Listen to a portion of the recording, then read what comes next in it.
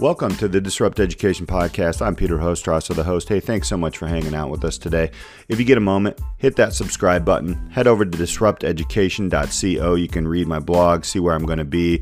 I do quite a bit of master classes and a lot of different things. So head over to disrupteducation.co, and I'd love to connect with you there as well. I'm also a proud member of the EdUp Experience Podcast Network. If you head over to edupexperience.com, you can take a look at the podcast network there.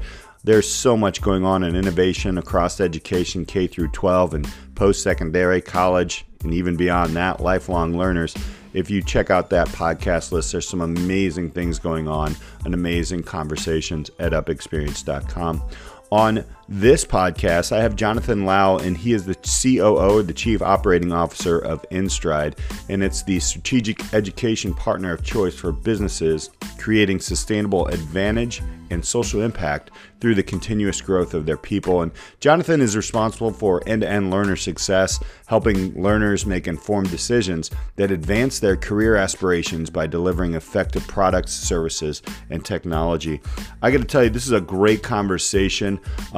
We talk about building purposeful and sustainable organizations and education together. So the enabling of the connection between the employer and the employee and that learning journey. InStride is changing the way we do education and helping businesses close gaps. This is a great conversation. Hang tight. We'll be right back with these messages from Trust-Based Observations. With current methods of teacher evaluations not improving teaching and learning, it's time for a change. With a frightening teacher shortage among us, if we want teachers to stay and we really want to improve teaching and learning, we have to transform the way we observe and evaluate teachers. Trust-based observations provides that transformative change. You see, we understand that first and foremost, we're in the people business. If you want to build meaningful, differentiated, trusting relationships with each teacher and develop safe spaces where empowered teachers embrace taking those risks to grow practice because they know they're supported, you want to head to trustbased.com. The results in these types of observation methods outlined in Trust-Based Observations are going to be improved teaching and learning in workplaces where teachers want to stay. Trustbased.com.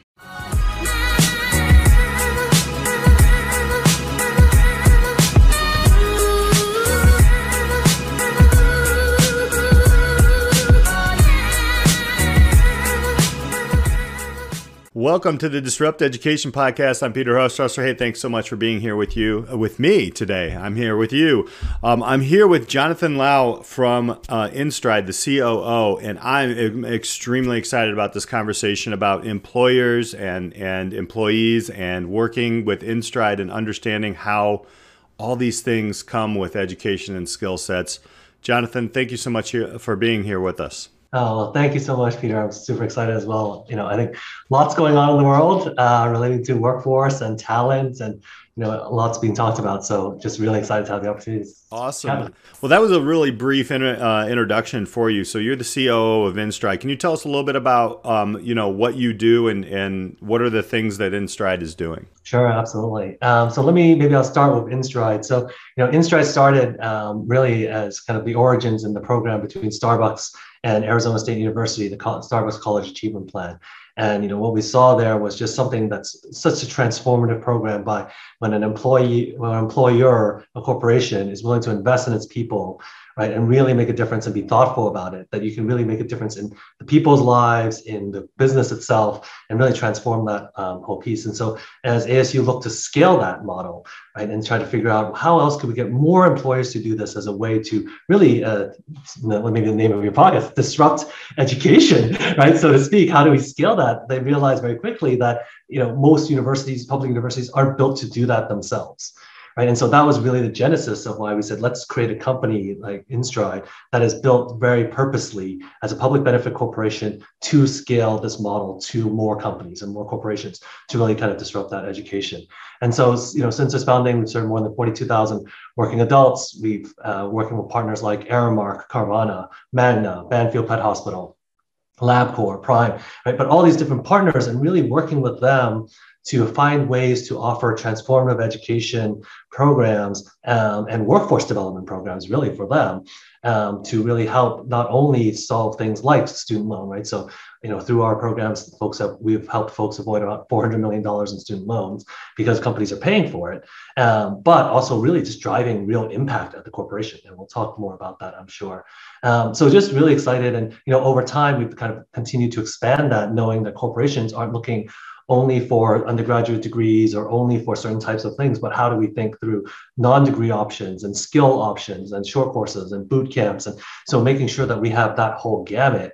And so when we engage with a corporate partner, we can really tailor it to what their strategic objectives are and build a program that's fit for them to solve their business needs. So that's really kind of what we've been doing with InStride, and we're hoping to continue to grow, and very excited about that. I am super excited. I got to give a shout out to Carvana because, number one, awesome work there, because my wife actually bought her last car on Carvana. Super cool experience. And well, let's dig in first before we jump into, all the different things that are happening in workforce education. I have to ask, what was Jonathan like as a student? What was your educational path? And take us through that journey. Sure, absolutely. So it's fun, right? So I'm wildly fortunate, right? I will be the first to admit it. I've been wildly fortunate just throughout my education. I think there's a Chinese saying, 孟母三迁, which is this philosopher, their mom moved to 3 different places to make sure that philosopher went to a good school. And that was my parents, right? There was always, what's the right school? So I changed school a few times actually growing up because my parents wanted to make sure I was learning Chinese, I was learning English, I was learning all of that. And so I was very fortunate in kind of growing up in that space. And then my parents said, you need to go to boarding school because that's what you need to go do, prep school, right? That's what it means to go be successful, to get into a good college. You need to do that. So, my parents just constantly, because they saw what it did for them. Right? They were both immigrants. They came to the US because of college, right? They were able to come because of university. They got the degree here. They then got their advanced degree, and then they became lawyers, right? Lawyers, accountants, and others, and been able to be successful in life. And they saw what that did for them, and that's what they wanted for me. And so I was very fortunate in that, and was able to go through very good schools, right, and throughout. But I think the interesting thing that I found was my education didn't stop there. Right. And so when I graduated, I was looking at different things to go do. And every single job that I took coming out of after my college and master's was because that company was willing to invest in me in education. Right. So my first job was with Microsoft. And right at the time, they were creating a marketing leadership recruit program. So I was part of a group of like 30 or so individuals, a cohort, and they sent us to executive education. They had rotations. They helped us grow. Right? My next job was with a consulting firm, with McKinsey. First thing they did, as part of the kind of negotiation, they sent me to a mini MBA. So they had their own mini MBA program. And so I've been just very fortunate to see like when an employer is willing to invest in you, right, as an employee. One, it makes me want to go work there. Right? 2, and of course, like I remember very fondly, right, these employers and what they've done for me and the leg up that they've done. So that loyalty is always there. And so when I kind of continued my journey, and to become an investor and an executive at different companies, I realized what I got was not normal. Right. And so I went to an operating company and a learning company. And, when we looked at kind of the L&D offerings for my team, I had a team of like 300, 400 people, and our offerings to kind of transform. And it was like, wow, this is like so hard. Like, how do we go give them the education, the learning, right? Oh, well, we have tuition reimbursement. We'll let them go figure it out. Right. And it's just so different when somebody says to you as part of recruiting, as part of the conversation, we're investing in you from the very beginning. You come with us, we're going to take you on a career journey. Then hey, we're going to hire you. Good luck, figure it out, maybe do something type thing. And so, for me, I got to, when I was then, my, prior role to InStride here, I got to run a large team. And a big part of that large team was actually creating and, working with L&D to figure out how to transform my folks, my workforce, and help them get that leg up and continue to grow and get, more digital. And it was just hard. it was just so hard. And so when we kind of started InStride, we looked at that and said, and when we were looking at kind of what are the different problems and the challenges we can go solve around education, so one of the things is like, how do we just even make it easier? Just for a corporation, like why should it be so hard? Right? It's so easy for a corporation to say, oh, let me give you free lunch. Let me go give you a gym membership. But why would it be so hard for an organization to say, I want to invest in my people, education and skills. Right? And so that's really a big part of what we were trying to do. I can see in your path why you are a perfect fit for InStride and how these things are kind of evolving. So, you know, how education is a benefit now, and it used to be just okay, we're going to reimburse you, but now it's diving deeper into the actual person, and it is an important benefit to both the employee and the employer, which is amazing. I'm very curious. So what are some steps that leaders can take to successfully start this and really realize that this is something that is going to give you returns? I know there are certain places that I've worked that was just like, hey, go ahead, good luck, and here's some candy on your appreciation day. But I've also been to places where, you've had the mentors and the people who have actually not only given you an opportunity to learn off and outside of the corporation, but also inside the corporation. Some steps that leaders can start to take to successfully kind of upskill and reskill their workforce in these crazy times of employment, fluctuation of numbers.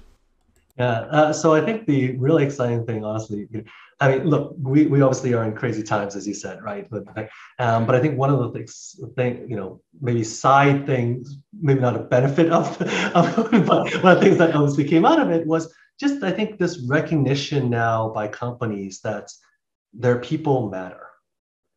Their workforce matters, right? Whether it's you look at the supply chain, whether it's staffing the front line, whether it's right, all of that, I think just really came to the forefront of people's minds, right? And so, I remember, before pandemic, when you talk to CEOs, they're kind of like, oh, I get the people thing, but I got my products and I'm running this stuff, and I really got to invest in technology to automate some stuff here and there, and machine learning and AI and all that, right? And it's like, oh, I got to focus on those fancy buzzword type things, right? And it's like, yeah, my people, yeah, they're fine, right? But as we kind of went through, and of course, early on in the pandemic, it was like, oh no, running around like your head chopped off and trying to figure out what's going on, right? But as you kind of as we went through it, I think people just really came to this realization that, wow, like your workforce is your company, right? Like that is what makes it, right? Like day to day, it is the people that are at your company that are making the decisions, that are holding the pieces together, that are problem solving and working through things, that are delivering the value that you expect and you need to go convey. And I think that's really helped be in that mind, that seed hopefully has been planted in now in most executives' minds. And I think the bridge that we spend a lot of time on is making that connection between that little seed in your mind that says, yes, my people matter. And when I say my people matter, I need to invest in my people and think of them as an asset that is right, that is appreciating, right? It's not a HR thing. It's not let me go, look, CHRO, go figure out my culture, right? CHRO, go figure out my people, right? It is core, right? If you are a CEO, if you're a business unit leader, if you are, right? But literally every single, like CFO, right? Like every single person at the C-suite should be thinking, hopefully thinking now, wow, my biggest challenge going forward is, am I going to have the right people with the right skills that allows me to build a sustainable business going forward? And I think when you start getting to that point, right, and then you start saying, okay, so then what is the lever that I pull? Like, so if I want to go make that happen, what are the levers I pull? And that's why workforce education is so important, because it is one of the few levers that you can pull that deliver, as you said earlier, the corporate value, like the real financial tangible value, right, of recruiting, retention, upskilling, right, skill, like just engagement, right? So there's real tangible things that we can quantify around the financial return, but also delivers on so many of your ESG commitments as a company, right? More and more people are saying, hey, what's your plan for sustainability? What's your plan for society? What's your plan, right? And this is one of those few things where it's the smart thing to do and it's the right thing to do, right? When you invest in education. And I think that's one of the powers of what we can do as we kind of bring this to the bear. And I think unlocking that in the executive's mind, I think that's our biggest piece. And I think that's what the executives can do, is just really think about your own people differently. And you know, what's interesting about this is, how is this affecting post-secondary level institutions, right? So you've worked with Arizona State, which is very innovative, probably one of the most, I think it was ranked the most innovative in this area. How it used to be, you come out of college and then bam, then you get into a corporation and then, you know, you do your job. But then there was that separation of corporate was looking at post-secondary like, yo, this isn't working. Like, your students are coming out and we're going to have to retrain them. And they didn't see that as an opportunity, but you guys see that as an opportunity. So like, you know, how effective in strategic leadership comes into play with this? What's happening between those two institutions, and what do you guys see going forward? I think that's I think you hit the nail on the head, Peter. Like, so, you know, prior to this role, I ran the skills business at Cengage, right, as a large publishing company. And one of the things we saw was exactly as you said, right? You go talk to the employers and they're saying, hey, I can't hire people. The people that are coming out don't have the right skills. I understand why they're not like teaching the right thing. Just give me the people, I'll train them. Right? And so they're kind of on one side of it. And then you talk to the institutions and the academic institutions on the other side, and they're saying, I don't know what the employers want, and I don't know how to get them people through. And by the way, I'm measured on employment now, right? Because gainful employment, and I'm measured on the employment, and I want to make sure things are employed. But somehow, like, they're not connecting the dots around like what that looks like. And there was all these conferences where they were trying to bring the workforce and the right. And I would go to all these, and you would see the two sides. And one side would be like, oh, I have these workforce people at the community colleges or the academic institutions, and then you have all these like recruiting people, and somehow they kind of kept talking past each other. And so one of the exciting things about, you know, when we started Insight was like, how do we bridge that, right? Really, and I think, Michael Crow likes to say, we're a boundary spanning organization, right? Is how do we kind of help the different clock speeds and the different people, these different stakeholders connect, right? Because we know, right, like corporations, they're ROI, speed, configurability, right? Ease of use, administration, right? Turnkey, right? All of those things, like just give it, make it easy, make it fast, right? Make it better, productive, cost efficient, right? And then you talk to, and they're not that those aren't things that they want to do, but they're also very, very, of course, rightfully so, learner outcomes, learner success, right? Graduation rates, right? Admission standards, right?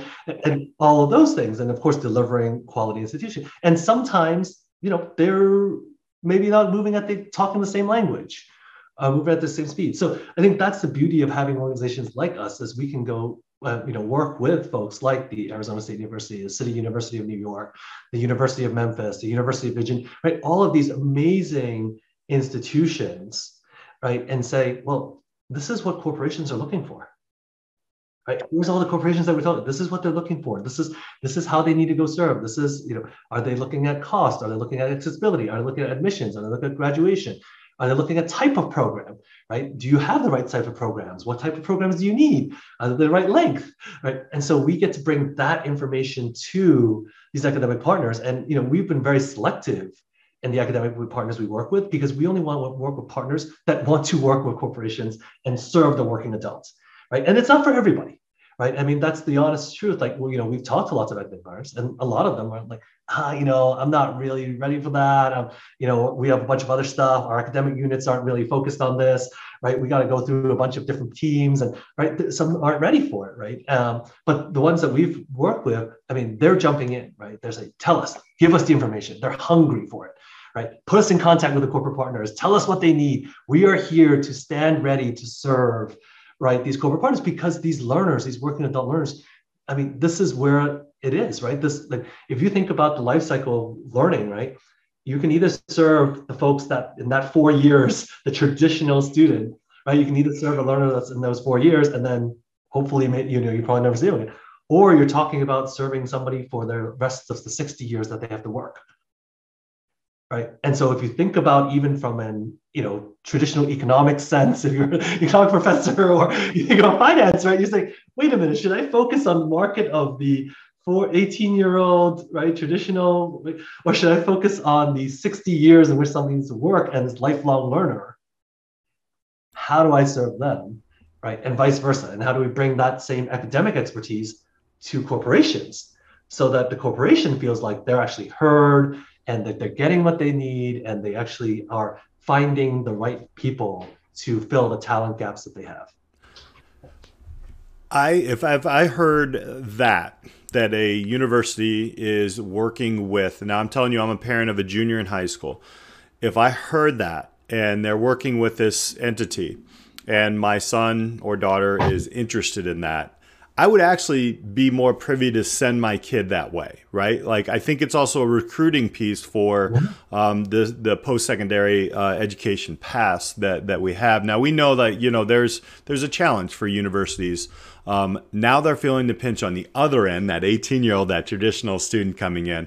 And then also, what do I get out of this? It's brilliant. I still, for some reason in my own, and I'm sure you've had these conversations in your own head, why is this not working? And now you're creating these things with InStride. Let's take a look down the road, like 5 years from now, right? Let's see if we can put your wizard hat on and try to, wave the wand and see what happens here. Crystal ball. Exactly. Besides understanding what the lottery numbers are tomorrow, but what would you say in education? Like, how do you see this thing evolving? What do you see?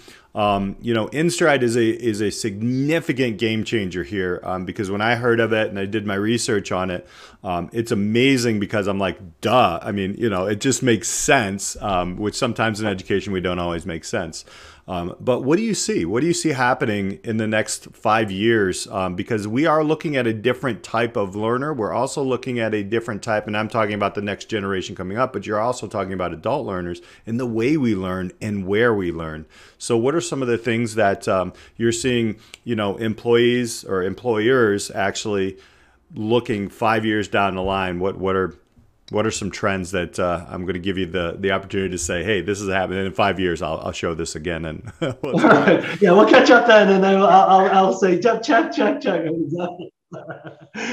Well, so a couple of things I think that are like, they're fairly clear secular trends, right? One is just online, the acceptance of online learning. Right. And I think, again, pre-pandemic, there was always a little bit of like, oh, but my workforce, my learners want to go on campus and they want to go in person and they want to go at night and et cetera. They want to work and then, go to a night school and all this stuff. And so they need, and we were trying so hard to get, I don't know if that's actually the thing that they really want. Like really going out, working a whole day and then having to drive somewhere to go sit in an in-person lecture hall. Yes, some folks will want to do that, but probably actually going home, sitting, right, having dinner and then being able to go online and learn and have the asynchronous. And not, I think a lot of folks may kind of, hopefully don't kind of mistaken truly like what we have of working adult online learning with kind of what the folks did during COVID, which was just throw a bunch of stuff on Zoom and then just watch some lectures, right? Like what the university we work with have been serving online for so long and really built that modality in a way that you can really truly be immersive, right? Even in that online environment. And I think that's out of the, like, that's, cat's out the bag, like it's going. Right. And I think COVID accelerated that. And I think now, right, there's no conversation that we have where our core partners like, oh, my people only want to do, oh, online learning. Great. That makes a ton of sense. Right. So I think that's only going to continue. And I think the interesting thing about most markets that go online is that there's a natural tendency to go towards scale.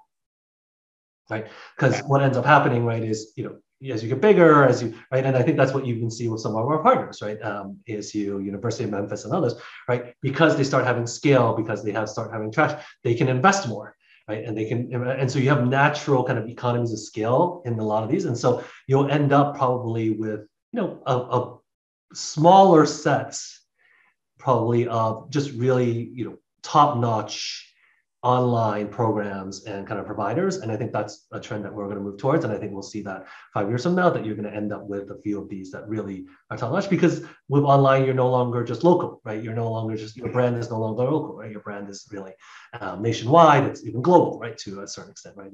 Being able to do that. So that's clearly one. I think the second thing that we'll see, hopefully, is that this just becomes normal. I think, as you said, Peter, even for yourself, right now you've heard it. Now you're saying, hey, my son, maybe at the dinner table, we're chatting about like, where do you want to go? And, and of course, look, there's still going to be a large portion of people that's like, oh, my kid wants to go to play sports, right? Or other things, right? And of course, or they want to have a campus experience, etc. And I think that's great. And of course, folks will want to continue to do that. But I think there's going to be a different set of folks that are going to look around and say, well, I want to make money. And, I think more and more, talking with Gen Zs, and this is like, a lot of folks have side hustles. They have like they're working on the side. They're on TikTok. They're on YouTube. Right? They're doing all this stuff, and they're like, what can I do? Like, I'm used to now making money. I'm used to now, etc. How do I, continue to feel like I can go make money and support myself and etc. and get my education, right? And so it's not whereas other, I think historically you might have said, oh, I've got to give this up now.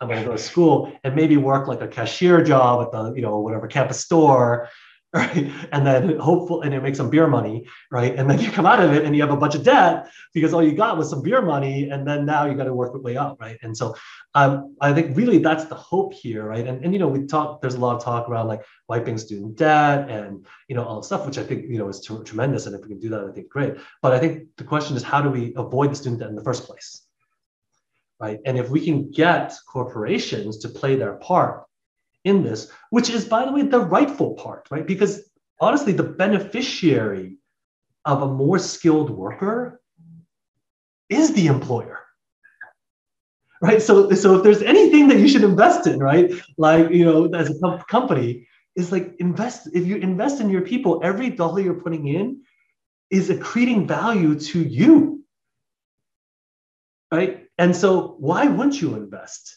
in your own people and grow it? Right. And so how do we just make sure that recognition is there?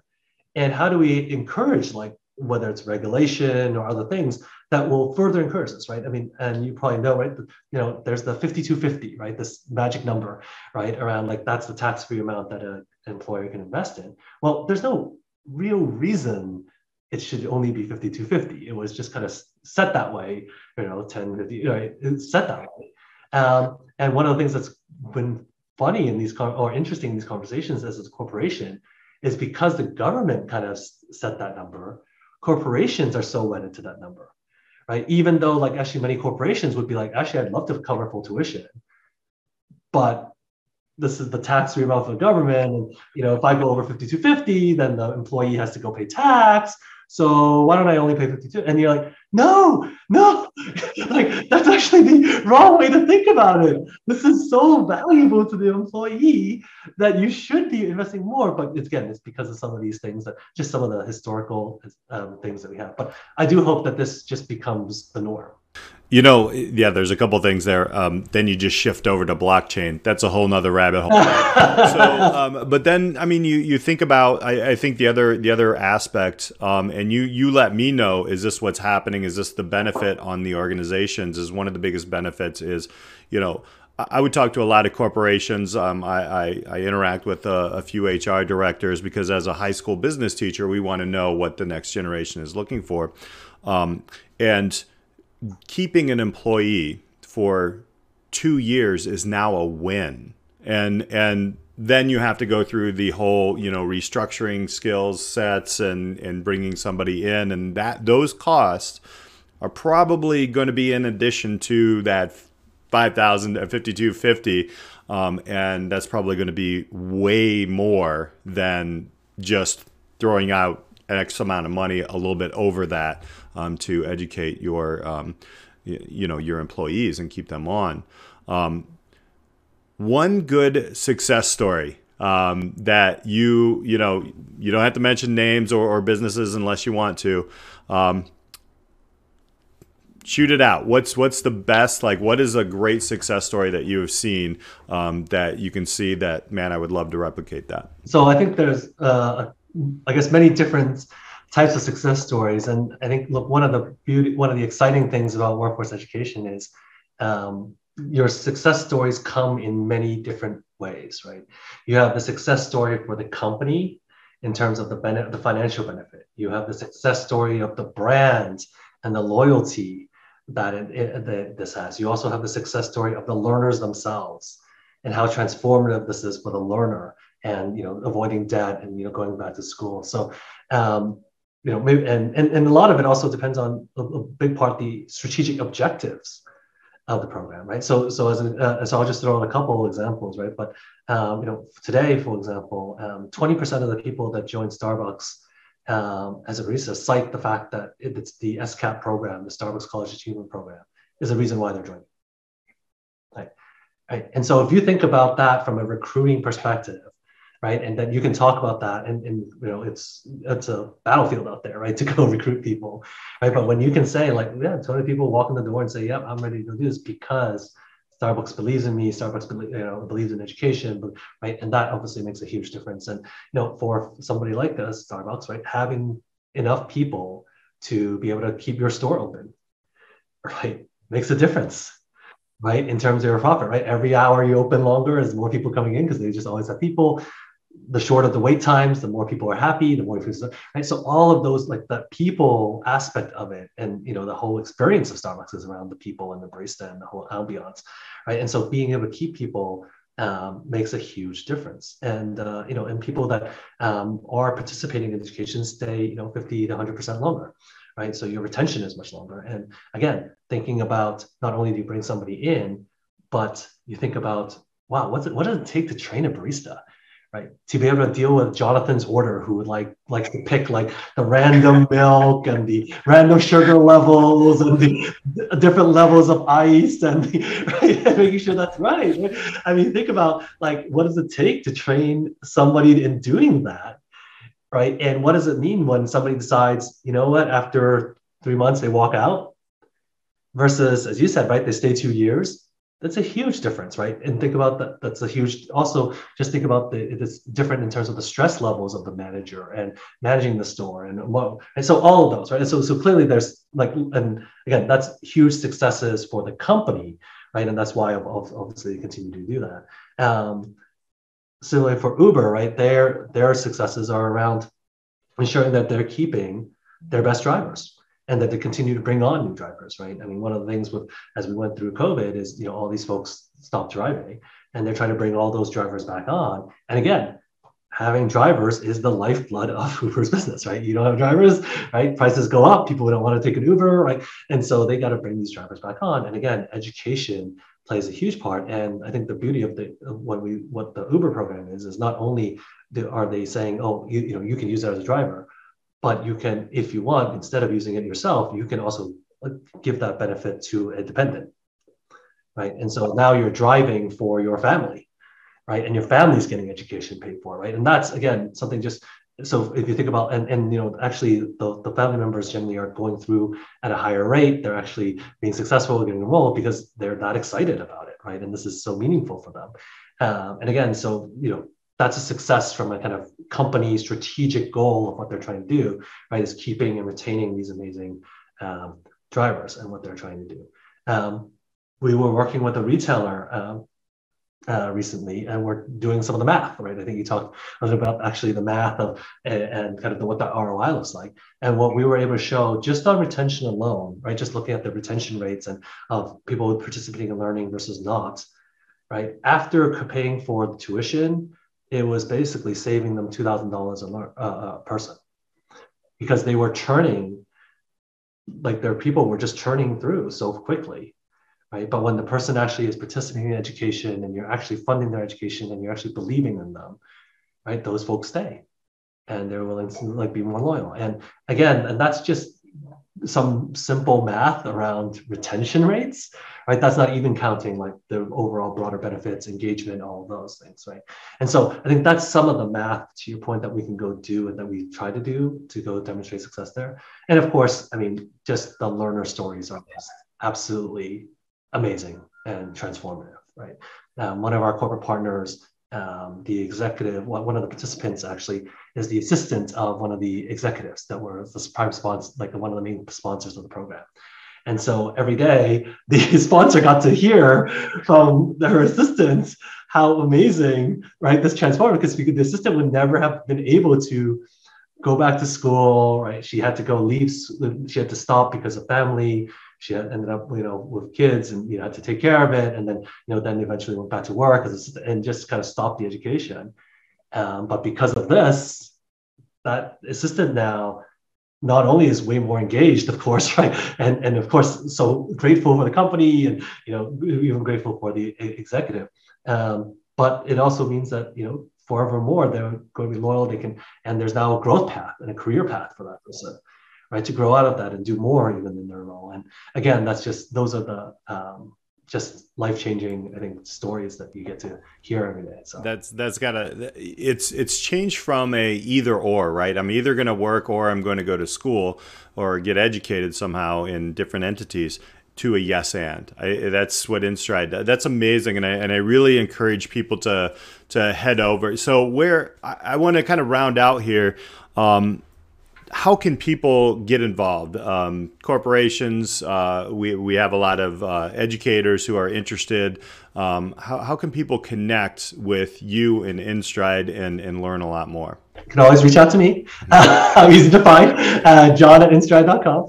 But obviously we have our website, instride.com. You can, of course, always get connected there. We have lots of different avenues to get to us, but on the academic partner side, we're always looking for great education institutions, great education providers who want to serve working adults, who think that this is a market that they're willing to kind of work with us on to make sure that they can serve them correctly, they can help those learners be successful, because it is a little bit harder, right? It is not, right? They're not full time, they're part time, right? They have to go, obviously between work and life, they're now trying to go into education. So it is, there's a higher investment in many cases around student success and services and stuff like that. So, but if that's what you're excited about and you're interested in that, of course, we love to work with you as a partner there. And then on the corporate partner side, absolutely, just we're here. We're excited about helping design a program, right? I think our approach is very, to a certain extent, right? As we talked about earlier, right? The first thing we got to do is get that mindset at that CEO, CXO level, right? Because if you can flip that switch, right? And again, that's a big part of what our business development team does, is to help flip that switch. Because if you can flip that switch, then the rest of the organization says, got it, we got it, right? We got the green light. We can go now build a kind of transformative, exciting program.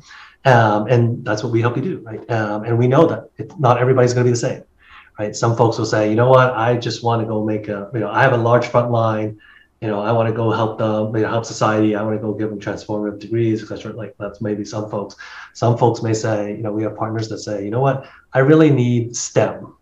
Right? I need people in the science field. I really have that, right? So help me build a program that really drives kind of more STEM, and what does that look like, right? There's some that might say, and so we really work with them to go map all that out, right? Really help them understand, right? We know our academic partners, we bring them to bear, we map it out, right? Design the program, and then basically we're set up to go run these things for you. Right? Like, how do we drive the employee engagement? How do we make sure that people understand if they're eligible? How do we make sure they get connected to the right thing? How do you get the data so where is the person at every step, right? Where are your learners, right? Because at the end of the day, right, as InStride, I think one of the things we like to talk about is that we are enabling that connection between the employer and the employee.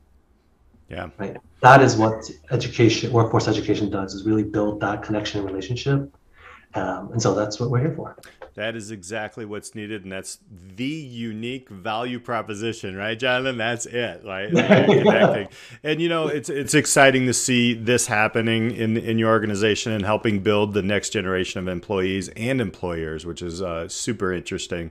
Jonathan, I want to thank you so much for taking out a piece of your day to chat with me on Disrupt Education, man. We really appreciate you, and the listeners really appreciate what they've just heard. Awesome. Well, and again, thank you so much, Peter, for having me. It's been a real pleasure, and I can see why folks love this. You asked great questions, so this is really I've got great fans too. So, well, thank you all for listening. We appreciate it, and we'll catch you next time on Disrupt Education.